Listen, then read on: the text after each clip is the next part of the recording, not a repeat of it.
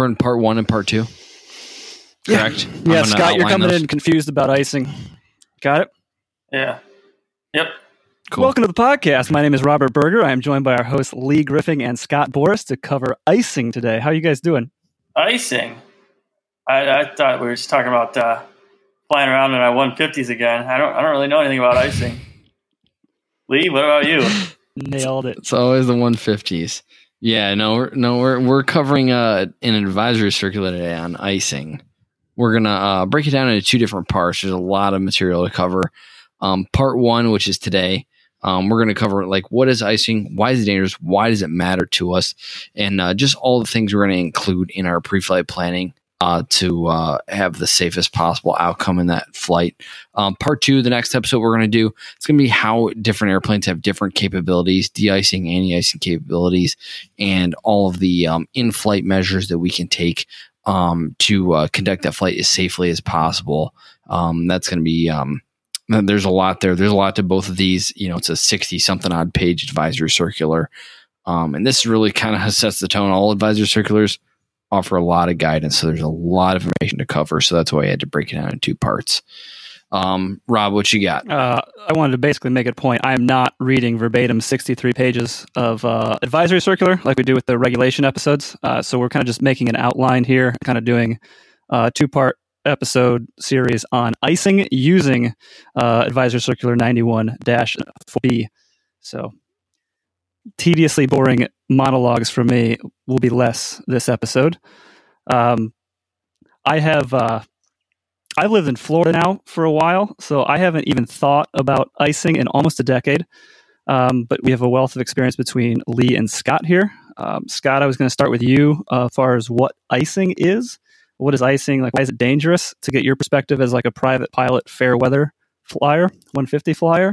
And then we'll jump over to Lee, who's currently in the corporate world, actually flying for a living and dealing with this stuff more heavily. Well, first off, I'd say I just avoid icing at all costs. Like, if there's a possibility that there might be a speck of ice on my plane, I'm just not going to fly in it because, in my opinion, it's dangerous. And obviously, I have no de-icing capabilities, so that's the way I look at it. But I guess I would say you know if it's below freezing out and visibility is low, probably not going to fly in it. Lee? Yeah, I mean that is what you want to hear. Like, that is kind of a textbook description. If I was an examiner giving you a check ride as a private pilot, that's exactly what I would want to hear. That's in an aircraft of limited capability, which is all GA aircraft for the most part. That's exactly the way you need to look at it. When you talk to or you think about ICAO standards, which is the International Civil Aviation Organization, they've defined icing conditions, and that's pretty much what you've just described. It's poor visibility and below freezing conditions. I mean, there's a little bit more to it than that, but that's basically it. You've just said you don't want to fly in that. So that's you got to be careful. You got to be careful too, because it might be above freezing on the ground, but as soon as you go up in the air a little bit, So you check the freezing levels in your pre-flight. You got to look into that. Yeah, you got to check in what weather. There's a ton of different weather reports you get when you're pre-flighting, especially like in the wintertime. Which one covers the freezing levels? I honestly haven't dealt with this in so long. I forget which one you would find those freezing levels in. Lee? You have the low level prognostic charts, which are going to give you a lot of information. But really I haven't flown. I haven't really religiously flown aircraft that it really mattered to in a long time, but PIREPS is where I look a lot of the time. Yeah. You can do the math simply, if you know that it's 34 degrees on the ground and on a regular day, you're losing 2 degrees Celsius per 1,000 feet. At 1,000 feet, it's freezing. Yeah. You can do that math relatively simply. That's not a one size fits all situation, or equation. But that is, you can come up with some guidelines there pretty easily. But PIREPS, Anybody who's using, ForeFlight or, SkyVector to do any type of flight planning, you're going to see all that information. It's right at your fingertips. You're going to be able to find out where the freezing that's typically temperatures are. The area where you start to get icing on an airplane is the right on the borderline of freezing, correct? When you really want to talk about ICAO standards, so when you're talking about, I've flown multiple aircraft now in the Bombardier and the Embraer, the different manufacturers, pretty much the definition you're looking at is positive 10 outside air temperature or static air temperature, OAT or SAT, down to negative 40 SAT, static air temperature. I'm sorry, positive 10 TAT. I'm sorry, positive 10 TAT to negative 40 SAT, if that makes any sense. I don't know what those terms mean. You're talking TAT is total air temperature. You're talking Celsius, right? This is aviation. We're always talking Celsius.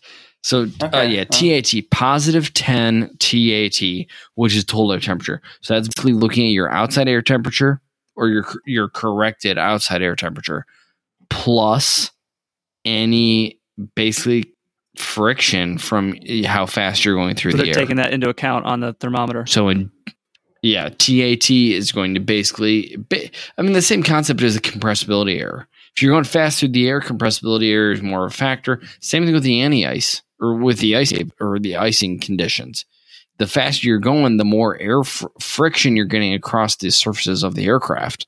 So the warmer the aircraft surfaces are, the less likely you are to get ice. We can be up at altitude, and you can have a 30, 40 degree split between total air temperature and the outside air temperature because of how fast you're going through the air, the friction with the air. Okay. So I did not know that. I've never flown anything where that mattered. Oh, it's a huge concern. You can it doesn't take much. You just look at the gauge and there's a 40.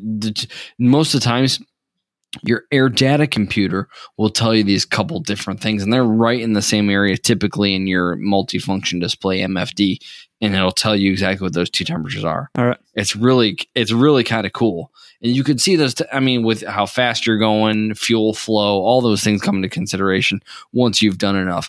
But yeah, you can see what they see is 10 degrees above 10 degrees Celsius, TAT, total air temperature, to negative 40 SAT. That window there, SAT meaning static, the still air temperature or outside air temperature is basically the same concept.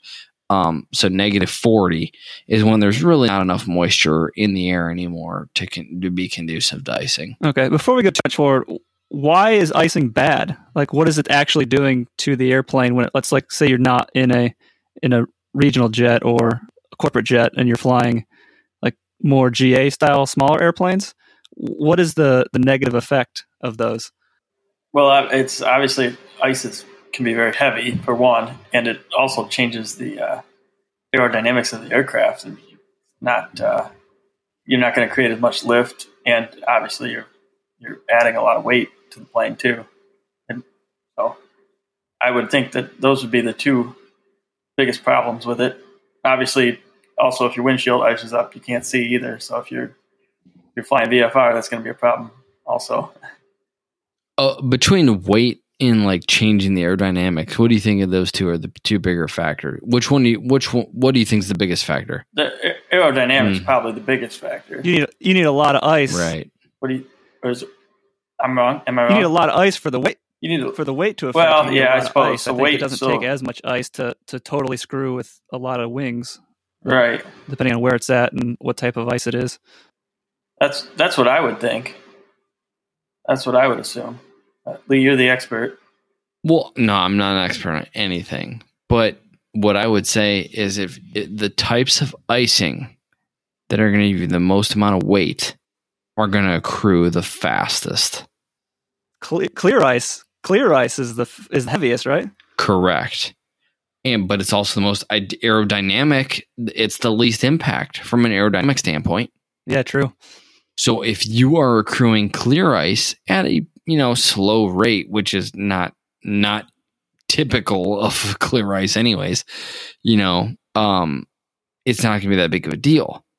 But rime ice, or mixed ice, where it's very, unaerodynamic and going to be very disruptive to your airflow, your local airflow around the airfoil. It's going to be, it can accrue slow, yes, and it can be fine. The airplane handles fine. The airplane handles fine. The airplane handles fine, right up until it doesn't. Yeah, that's the clear thing. ice. Before we go on, clear ice is basically really smooth ice. And they call it clear ice because you can usually see right through it. It's like a shiny sheen on the wing surfaces when I've seen this in real life sometimes. And then rime ice is just like packed in, like jagged. Like snow almost, like rough. Packed snow. Yeah, it's like slushy, like frozen slushiness or something. Yeah. Like really rough is how I would describe those two. Yeah. Yep. I imagine you get some ice on your propeller. That's really going to affect your performance too. Well, and that's the thing. What people don't understand is just like we talk about density altitude, density altitude sucks because it reduces horsepower from the engine, reduces thrust from your prop, reduces lift from your wing. Same thing with ice. It does the exact same things. Reduces thrust from the prop, reduces lift from the wings. So it's not hard for when you get into a clear situation where you have maybe a warmer air mass up above you and you have clear ice happening. So you're in a freezing area and you have warm air above you. So you have rain happening, freezing rain, super cooled liquid droplets, and then hitting the airframe and then instantly freezing. So you're forming this clear ice. It's going to happen so quickly. You're going to lose that thrust from that prop. So any chance of getting out of it, if you don't take immediate action, it just happens so quick. I've seen some crazy amounts of ice and like, hey, we're good. Hey, how's it looking out your window? Good. Hey, how's it looking at your, oh man, we got like 3 inches of ice. Like right now. What's the best way to get out of ice? Well, it depends on what situation is, and that is always a judgment call. Typically, sometimes you can actually climb to get out of ice. What's that? Say it again. What did you say? I said sometimes you can actually climb to get out of ice. It depends on what type of airplane you're in. If you're in a light GA airplane and you're not identifying what type of ice you're getting, if you didn't look at what's going on around you before you took off, and you're not identifying properly what type of ice you're in currently, because that's the best report, right? Is what you're actually experiencing. Yeah, there's pilot reports and METARs and TAFs, and you can call up Flight Watch, which we'll talk about later. And you can get kind of an idea of what's going on around you, but nothing is as accurate as what you are actually experiencing, right? Yeah. You are the most current, you are the only person at that point in space, temperature, humidity, all that dew point, all that stuff. You are the only person experiencing that right now at your airspeed, because airspeed matters. That's why PIREPs are so valuable. They are, but because it's pilots reporting what's actually going on around them, as long as the person giving the PIREP knows what they're talking about. Well, yeah, but it needs to be similar type of aircraft. Conditions can change very quickly. Conditions can change very quickly, and what might be almost trace ice to a 737 might be severe icing to a 150. Oh yeah. If there anything like that's reporting ice, and you bring a small little Cessna or Piper or something up in it, then it's probably going to be a dire situation compared to the jet that's certified for known ice. Yeah, definitely. Can you, when you're flying, go ahead. If you're in clear skies, can you get icing, or is it typically something when you got to have visible moisture? I have not. So most of the aircraft that I've flown in the transport category aircraft, so they're turbojet aircraft, they have ice detectors. So they have a probe out there that vibrates at a constant frequency. This might blow a lot of people's minds, but they have ice detectors that vibrate at a constant frequency.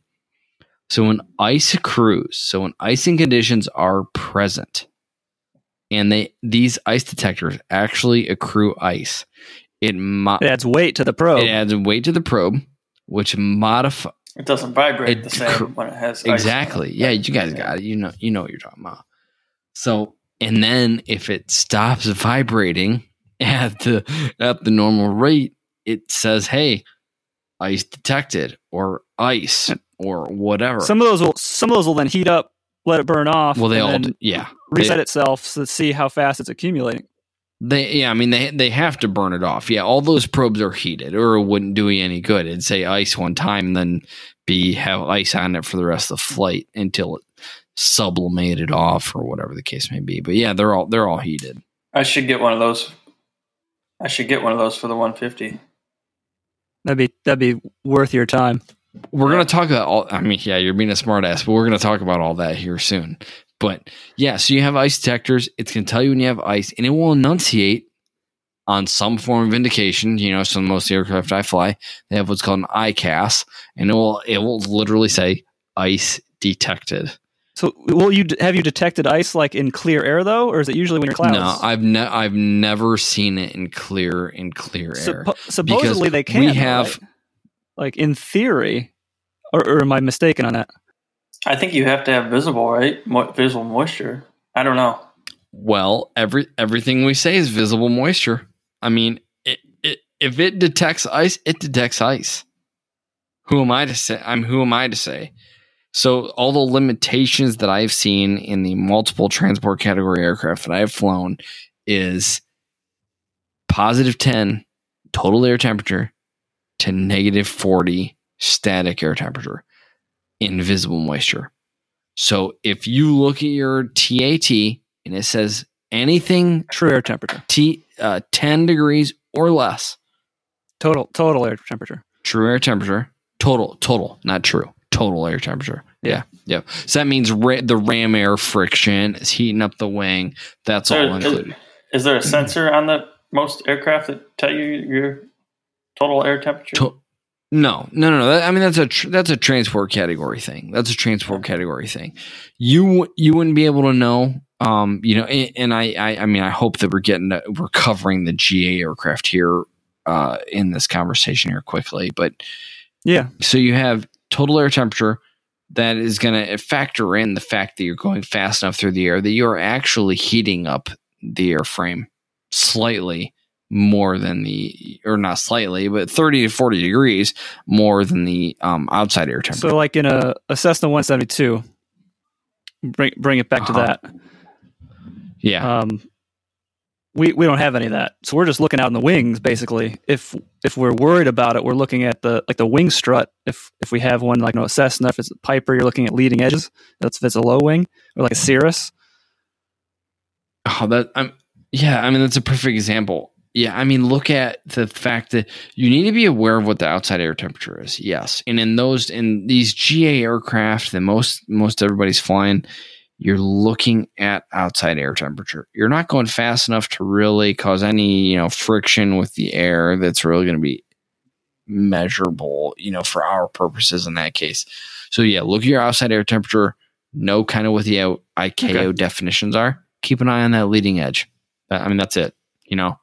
Any anti-icing capability you have, get it on when you're entering visible moisture within those temperature limitations, positive 10 to negative 40. It's been 10 years since I lived in an area where I had to worry about this icing stuff, but I remember stressed was super cooled water droplet. Is that the most common way to get like clear ice? Which is basically, to explain to the listeners, super cooled water droplets, from what I understand, is like a water droplet needs some sort of impurity to freeze. If it doesn't have an impurity to freeze on, it's basically going to be below freezing, but it's still going to be it's going to be in liquid form. So it's going to be below freezing in liquid form, and then your aircraft wing or whatever part of the airplane comes through that airspace, and the surface is below freezing typically because the air is, and then it hits that and basically just instantly freezes, and that's how you can pick up. That's like one of the worst situations, right? As far as picking up tons of ice really fast. Yep, that is absolutely. You're 100% right. That is the worst case scenario. Yeah, if icing a snowflake, whatever, it needs what's called a condensation nuclei to condense upon to freeze. So if you don't have condensation nuclei present, which a lot of times is possible at high altitudes. So if you're talking, between like 25,000 and, maybe 15,000 feet, you don't have a lot of condensation, nuclei, meaning, particulate matter from, industrial fallout, plants, whatever, putting stuff in smog, putting stuff up in the dust, volcanic ash, all that stuff. You don't have that up at those altitudes.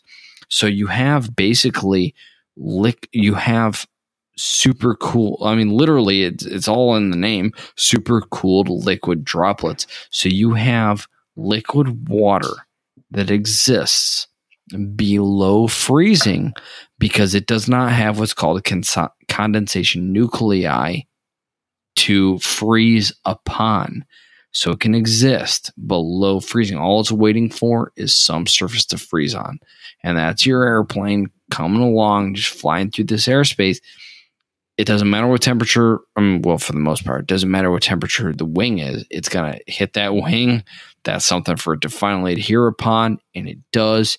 And it can take a second. So even if you have some anti-icing capability along the leading edge, you can hit that leading edge, roll back from that leading edge, and then refreeze. And that's a dangerous situation to be on. But that's all stuff you need to be aware of. I mean, you really don't want to go flying through there with this scenario you're talking about. We're on the ground in part one here. We're still on the ground, like doing pre-flight, looking at the weather. What are you checking? Is there weather reports that will show that there's super cool water droplets or super cool clouds full of these things? Or is this, you just kind of got to know the weather and interpolate that? I mean, for me, I'm not an expert, but all the stuff that I look at that I don't want to be flying in cumuliform type clouds with these types of temperatures, below freezing, because it's one or the other. Because you have two extremes. You have either it's super cool liquid droplets, or you have like ice particles flying around. So one is either still in liquid form and it can accrue quickly and, cause all the negative, aerodynamic issues, or you have all the ice particles flying around that you can ingest in your engine and cause damage to your engine. So it's like one or the other. So just like we avoid cumuliform type clouds in the summer due to the convective activity and the thunderstorms, what have you, hail, potential hail, we avoid those in the winter too. You don't want to fly those. It's not going to be a good ride for you and your passengers to begin with. Then on top of that, it presents all these negatives like the very quick airframe icing, clear icing, which of course accrues the fastest and is the heaviest, and then the possible icing with the engines. You don't want to flame out an engine, just because that's right along your course and your waypoints are all lined up. That sounds great, but ideally, you just stay straight and never touch anything. But you don't. So icing would cause a flame out in a turbojet engine? Yeah. Oh yeah, for sure. I mean, obviously I've never experienced it, but people have, and it's a big talking point with the FAA and NASA right now. Okay. For sure.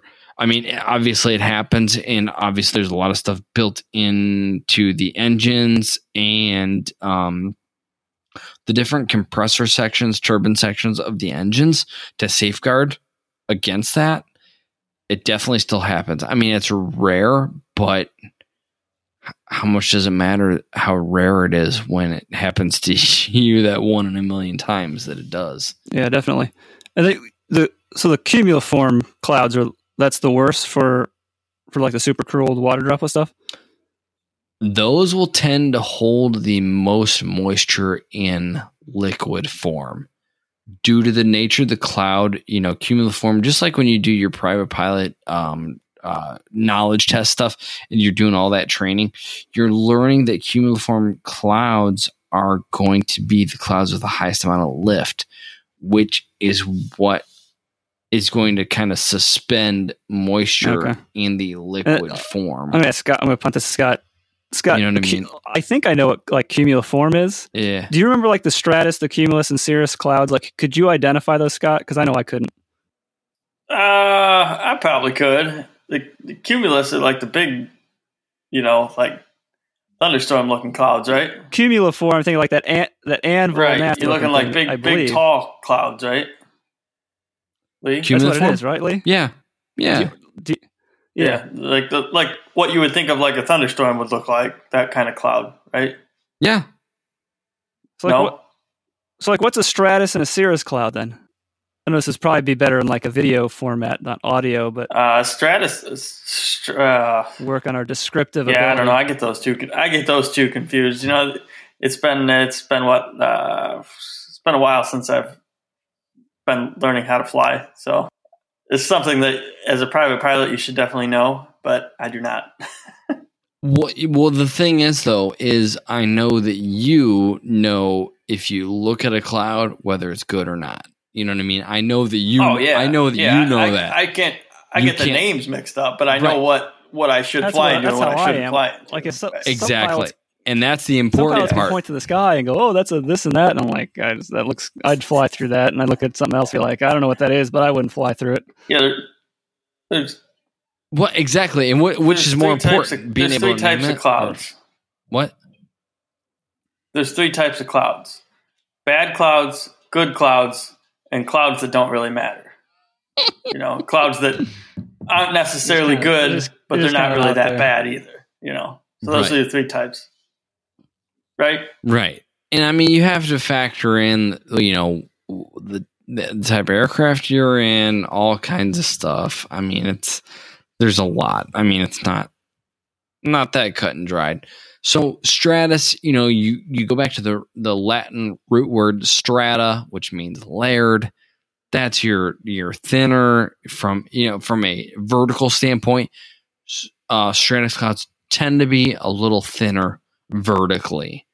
Cumuliform type clouds, that's going to have a little more vertical development to it. But laterally, they're very narrow.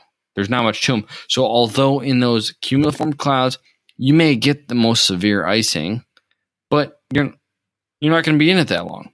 Stratiform type clouds, if there's a stratiform layer from 3,000 to 6,000, a 3,000 foot thick layer, in a smaller aircraft, Piper Cherokee, Cessna 172, that might be right in your sweet spot. And you may think that you're going to sit in that layer for 2 hours straight. Well, yeah, it might be very, very little bit of icing, but you're going to be in it for 2 hours. So before you know it, that becomes pretty substantial. So although it's vertically very thin and the accretion, the amount that you're getting per hour is very little, you're going to be in it for 2 hours and you have a low performance aircraft. That could matter to you. In a jet of some sort of Citation, whatever, you have the de-icing, anti-icing capabilities. You have the excess power to just, I was going to stay at 6,000 feet for, an hour. Well, now I'll just go to 8,000 feet and be on top of it. Oh, and you have the speed to get out of it too. Well, it changed. Well, that's the excess thrust, not the speed, but excess thrust.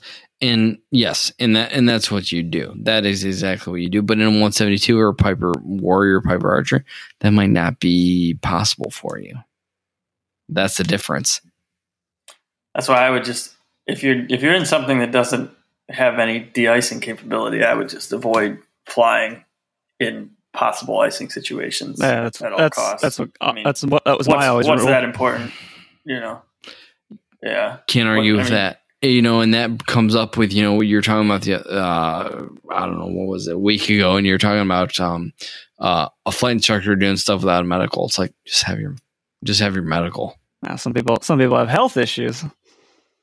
Well, yeah. Well, I mean, I get that, but that, okay. Anyway, I was going to run through, you said severe icing. There is actually official breakdowns I have written down.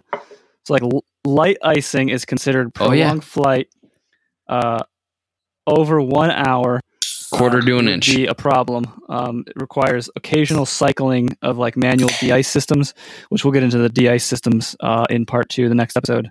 And then, as you just said, quarter to 1 inch accumulation rate on the outer wing per hour. The second category is moderate icing. 1 to 3. Correct. Anything more than a short encounter is hazardous. Frequent cycling of manual de-ice systems is required. 1 to 3 inches accretion rate on the outer wing per hour, and then 3+ inches per hour. I'm going to steal your thunder. Yeah. For severe icing, ice protection systems fail to remove accumulation. Immediate exit is required. Accumulation accrues in areas not protected. So I guess we do this in part 1. Where is, because we'll get into how airplanes who are certified for known ice, deal with it. But in the part 1 here, we can get into where's ice accumulating typically. Like we'll say we're flying through super cool cloud, we got liquid water below freezing level and waiting for the nucleus of our airplane aluminum to freeze onto. Where's it gonna accrue? Leading edges, right? Yeah. So like the leading edges of the wings. Yeah, wings, tail, vertical stabilizer. Yeah. Your propeller, even. I don't know, right? Nose cone. The times I've seen it, it's always been like leading edges of the wing and on antennas. Mm-hmm. It seems like the flat, narrow surfaces that the wind's going through fast accumulate the fastest. And it seems like antennas usually ice up my anecdotal evidence of what I've seen is before the wings do. Does that make sense, Lee? Yeah, antennas are going to get it first. Think to your you're on your non-known icing approved aircraft, which everybody has flown a non-known icing aircraft into icing conditions unknowingly. That's just the way it goes. You get trace icing. Well, okay. But a lot of people have, and it's totally okay. It's totally okay. Totally legal. If it was not forecast to be icing and you stumbled into icing conditions, that's okay. It's just what you do next that kind of would define. That's what we're going to cover in part 2. Prudent, legal, all that good stuff. Yeah. But I've seen people take off while it's actually sleeting out and turn around after like 2 minutes and come back in with like a half-inch of ice on their wings. I think you probably know who I'm talking about, but yeah, it happens, and it's all judgment. And sometimes it's tough, and that's hazardous attitudes that we all have to overcome if you want to do that. And, I've seen the outcome of people who have gone on to fly, large aircraft that have kind of really changed their stance on things they were comfortable with, and then you go get into a smaller aircraft and what may have been perfectly okay in the big airplane is like way over the top in severe icing or severely performance degrading in a smaller aircraft. So you just have to think about what you're flying, what your mission is, how long you're going to be in that situation. And it's a lot. It totally takes on a much different approach when you're flight planning, depending on what type of aircraft you're in. Oh yeah. It's one of the most profound impacts you can have. There's not much that changes the character of the airplane more than icing conditions. It is, and I have not, fortunately, I've not been witness to severe degradation of handling characteristics and aircraft performance. Sorry. But, how many people have been. Yeah, it's like, it's a lot. It's in Northern Ohio, I think, too. Like, I talk to people down here in Florida now, and they're just like, they can't relate to it at all unless they've actually flown up north. But then, like, up some winters, I'd take the plane over to an airport where you could run in and out. It wasn't a grass strip. So then that's the time it was snowing, and I went up to just do some trips around the pattern, and I picked it up. Like it was snow, but it was like a real light crust on the leading edges of the wing. Over the course of like an hour, I landed. I didn't really notice it when I was flying, and then when I brought it in, I noticed that just a little bit had formed on the front of the leading edges. Different form of icing than you typically talk about, but if you take off on a grass strip that has like a little bit of snow on it, that snow can pack into your brakes and your wheel pants. Oh yeah. And when you get up in the air, it freezes solid. And then when you go to land, you're not expecting it, and your wheels are locked up because you got all that ice in there. I have experienced that. Yep. As you picked it up when you were taking off, I've had that happen. And I had the wheel pants on my 150. So they get packed with snow, and then you get up in the air, and it just freezes solid. It's like almost a weight and balance consideration, packing snow and ice up in the wheel pants. Yeah, and then you go to land, which if you land on the grass again, you're all right. But if you land on hard surface, it's going to grab pretty hard. It's going to. And here's a different. It's more common. This is one if you're flying an Continental O200, which is on the 150s. Carburetor icing that you can get in the middle of the summer. Yeah, what is it? You can get that up to 70 degrees Fahrenheit, I believe. Yeah, they say. I believe that sounds correct. Yeah, because I remember it'd be summertime and you'd be getting. You still put the carburetor heat on when you're coming in, even if it's 70 degrees out. Yep. Yeah. And that happens because there's a negative pressure right in the carburetor because the engine's pulling in that air, and then you have negative pressure. It lowers the temperature of that air, and it can freeze. Is that how you explain that, Lee, or not? I mean, yeah, the concept is there. Yeah, I mean, you're gonna lower that intake air temperature by like 30, 40 degrees Fahrenheit. So if it's 70 and you lower it 30 degrees, that means you're lowering that air temperature to 30 degrees. Or well, my math sucks. 40 degrees. So if you lower it 30 to 40, if you lower it 40 from 70, that's 30 degrees Fahrenheit. Yes. So any moisture that is in that incoming air charge, if you will, you're putting it right into the dew point, basically. So any moisture that is suspended in that air mass is getting wrung out, and you're at freezing. So it's going to basically adhere to whatever surface it comes into contact with, which is, of course, your venturi throat, that throttle plate. I guess I don't know how else I would describe that. Scott, you would know better than me. Yeah, but little throttle plate in there. I don't know if that's a technical term. Yeah. Well, anytime you have air going into a narrowing tube or anything, it's gonna cool it down. It's gonna speed up the Yes, which lowers the temperature, which air, right? Lowers the pressure. Which also, if you don't have pitot heat, you got to be careful too, because you could lose your airspeed. That's another good point. Yeah. It's hard to fly if you don't know your airspeed. That's the only anti-ice, de-ice thing on the 150 is the pitot heat. No, you have carburetor ice. You got that's typically an anti-ice. Carburetor heat is technically an anti-ice, not a de-ice. Because if you've loaded up on ice, that carb heat's not going to do much good at a certain point. Yeah, I mean, if you get into, yes, the way we treat carburetor ice in most carbureted aircraft is you're treating it as a precautionary de-ice type function.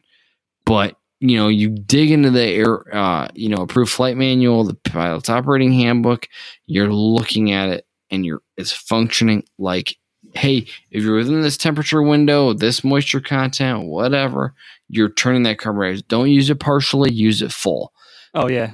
And they're all saying that, unless you have a carburetor temp gauge, which, arguably, maybe we all should, but and then you would think, and then everybody would think about it correctly. You'd think about it as a anti-ice versus a de-ice.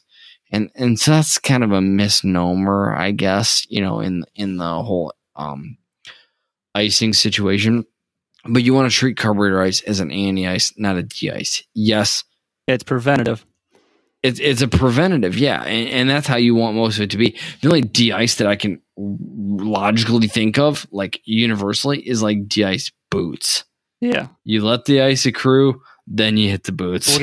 That's We'll de-ice. get into that on part 2. But like the O200, the Continental O200, the engine that's on the Cessna 150s, that is, it can de-ice it a little bit because anyone who's flown one of those airplanes has gotten it unintentionally, even in like level flight. And then the engine starts. Right. But carburetor ice is an anti-ice. It's not a de-ice. Yeah, I've put it on after, like, engine will start running rough, and it's like, okay, it's probably carburetor ice. Pull the carburetor heat, full carburetor heat, let it run for 5 minutes, because it runs even worse once you put the carb heat on. And that's what most people don't realize. Yes, that's a good point. It's a good point. You keep that on and then let it run even worse because it's melting down that ice, and that's kind of ingesting it in the motor. And then once you take it off, turn that off after 5 minutes, then you notice, okay, it was carburetor ice because I got all my RPMs back from before I started the process. If you start to pull it on and it starts running rough, you want to do it real slow. You don't want to just yank it on because you're going to put water in your. Who cares? Who cares? You don't want to stall your engine. I always put it on all the way. No, you want all the way. Slow. Hammer down. Now, if it starts running, I pull that. If you start pulling it on and it starts running rough, you want to do it real slow because you don't want all that water pouring into your carburetor at the same time. Ice is water, so if you melt that ice, you're shooting a bunch of water right in your engine. Yeah. So your engine can handle a little bit of water. You don't want to pour a whole bunch in there, so you want to do it slowly. Okay, so hold on. So you're worried about the water that's getting ingested, the ice getting melted, turning into water, getting maybe burned, which obviously doesn't burn, right? No, so you're worried about your engine quitting. What are you concerned about? It could, or you lose power. You're going to lose horsepower. Who cares if you lose power? You're supposed to do it's an anti-ice function. I don't know. I was always told if you hear it start to run rough, put it in slowly. From Don taught me to yank the thing out. We had the same instruction. Yank it. Oh, I was told if it starts running rough, you put it in slowly. Nope. You're wrong. Okay. Well, whatever. So you're like my weather. You're like my wind direction on Put-in-Bay right now, Scott. From episode 3. So whatever. Well, and I mean this is huge though. We're stumbling across stuff. We're covering great. I swear you're supposed to. For a lot of people, you're supposed to lay it off it a little bit for a second if it starts running rough. You want all that water pouring into your engine all at once. What does it matter? You can pull the mixture. You can stall your engine out. You're not going to stall your engine out. Don't say those words again on this podcast ever. I know. We're not going to stall your engine out. Thought about this as a debate. Listen, and listen good. You can pull that mixture and cut off the fuel to your engine. Okay? I'm not talking about ingesting water. I'm talking about ingesting nothing. Okay? Yeah. And that engine, that prop is going to keep turning because you're going 100 miles an hour. Okay. So as soon as that fuel starts flowing and water's not going through it like you're talking about, that engine is going to come right back to life. It will be momentary. How much ice do you think you could possibly accrue inside that tiny, tiny carburetor? Yeah, you could. A quarter of a pound? A quarter pound? Sounds delicious right now. It does sound delicious. I'm gonna look into this. I think you're supposed to let it melt slowly if you got too much in there. Negative. You do if you don't. You guys both look into this, and then whatever your results are, we can put in the show notes for this episode at robertberger.com. I don't need to look into anything. Keep drinking, buddy. Keep drinking. I'm just saying, if it's all or nothing. If you don't have a carburetor. If you don't have a carburetor air temperature, it's all or nothing. So when you determine that you have carburetor icing, so that in a fixed pitch prop, that is a drop in RPM. So if you suspect that, it's full carburetor ice. If you have a carburetor ice gauge or a carburetor temperature gauge, you can modulate your carburetor heat, control to keep yourself right in the range that's going to keep you out of carburetor icing conditions. But most airplanes don't have that. It's normally bigger bore engines. So like your Continental 0470 or your Lycoming 0540. So you're talking about your bigger carburetor. Some Comanches, Cessna 182s, things like that. Cessna 180s, 185s, or not 185s, but 180s. So big bore Continentals and Lycomings. That's where you're gonna have that carburetor temp gauge, or radials. Radials will have it too because that was very common back then. So what are you supposed to do if you pull the carburetor heat on and it starts running rough? Let it run rough. Let it go. It's going to ingest the ice, and it's going to come right back to life. Would you adjust the mixture? Negative. No. According to hold on. According to AOPA, you're supposed to lean it out. No, you can do that. And you know what? And there's a lot of topic on that too.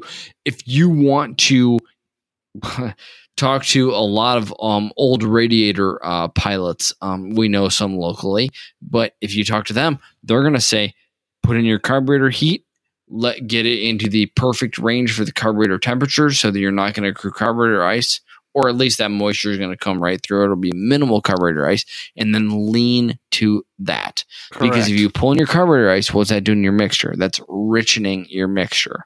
It's not leaning it out. That's richening your mixture because you're thinning out the air because it's warmer air, so it's thinner. So that means your air to fuel mixture went more towards rich. So then you can further lean your mixture and have a little bit more fuel economy. That is very common amongst. Then you got to re-enrich when you turn the carb heat off because you got colder air going back in. Correct. Yep. You'd be lean if you just turn your carburetor heat off. More fuel. Yep. You'd need more fuel. Exactly right. That is very common. That's common knowledge amongst radial aircraft. Do we have Don's number? I'm going to call him tomorrow and ask him what he taught Scott and I. Because I swear he taught me just to pull it all the way out and leave it. Well, I flew with a couple different Dons. It may have been a different Don that told me that. Okay, I know which. I know. Okay. Oh. So. Yes. Yeah. Yes. It's been 15 years. So I don't know. Who told me that? I just was told at one point by somebody. I don't remember who it was. I flew with a lot of instructors. There was two main ones, but I flew with several instructors. At one point, somebody told me that if it starts running rough, apply it slowly. That's the first time hearing of it. So I wish I remembered who told me. I don't think it was the Don that told us, the primary Don. Yeah, well, that. Yeah, let's solve this. Rip it. Just full heat right now. Get rid of the carburetor ice. I know somebody that knows every single thing that there is to know about flying, so maybe I'll just ask that person. Yeah. All right. Let me know how that goes. Lee, do you know anybody? I can give you a few names. We're gonna maybe only need one. Let's probably not a good idea. I have his number. I can text him right now if you want. We're going to wrap this up. We're at 50 minutes. We'll cut into then part 2, which will come out after this. This will be 005. The next one will be 006. We'll get into the actual different de-icing capabilities, like once you're in the air, how to deal with it, that sort of thing. Show notes, robertberger.com/FARAIM005 for this episode. And if Scott and Lee have any links they want to put in about carburetor ice, they'll be welcome to do so. Oh, I'll be doing some research. Okay. And then if you would like to email Lee or Scott, Lee's email is FARAIM@LeeGriffing.com, GRIFFING. And if you want to email Scott, it's FARAIM@ScottBoris.com, BORES. And my own is FARAIM@RobertBerger.com. We are officially, as of this recording now, in the Apple Podcast Player. If you have an iPhone or an iPad, we are looking for good ratings, not only 5-star ratings. We want even more from you guys. We want entertaining comments in those ratings. Comments and questions. So we can have, not necessarily questions, but I want questions. Send the questions to your email. All right. This is not the Sure. forum. So yeah, we hugely appreciate that. We're trying to get a new and a noteworthy section.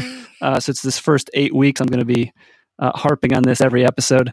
And then that's all I got. We can see you guys in the second installment of the Icing AD. That's all I got. AC. I'm thinking of After Death, which is That's all pretty right. morbid. Wrap it up. Take care, guys. See See ya. you in the next one. See you all later.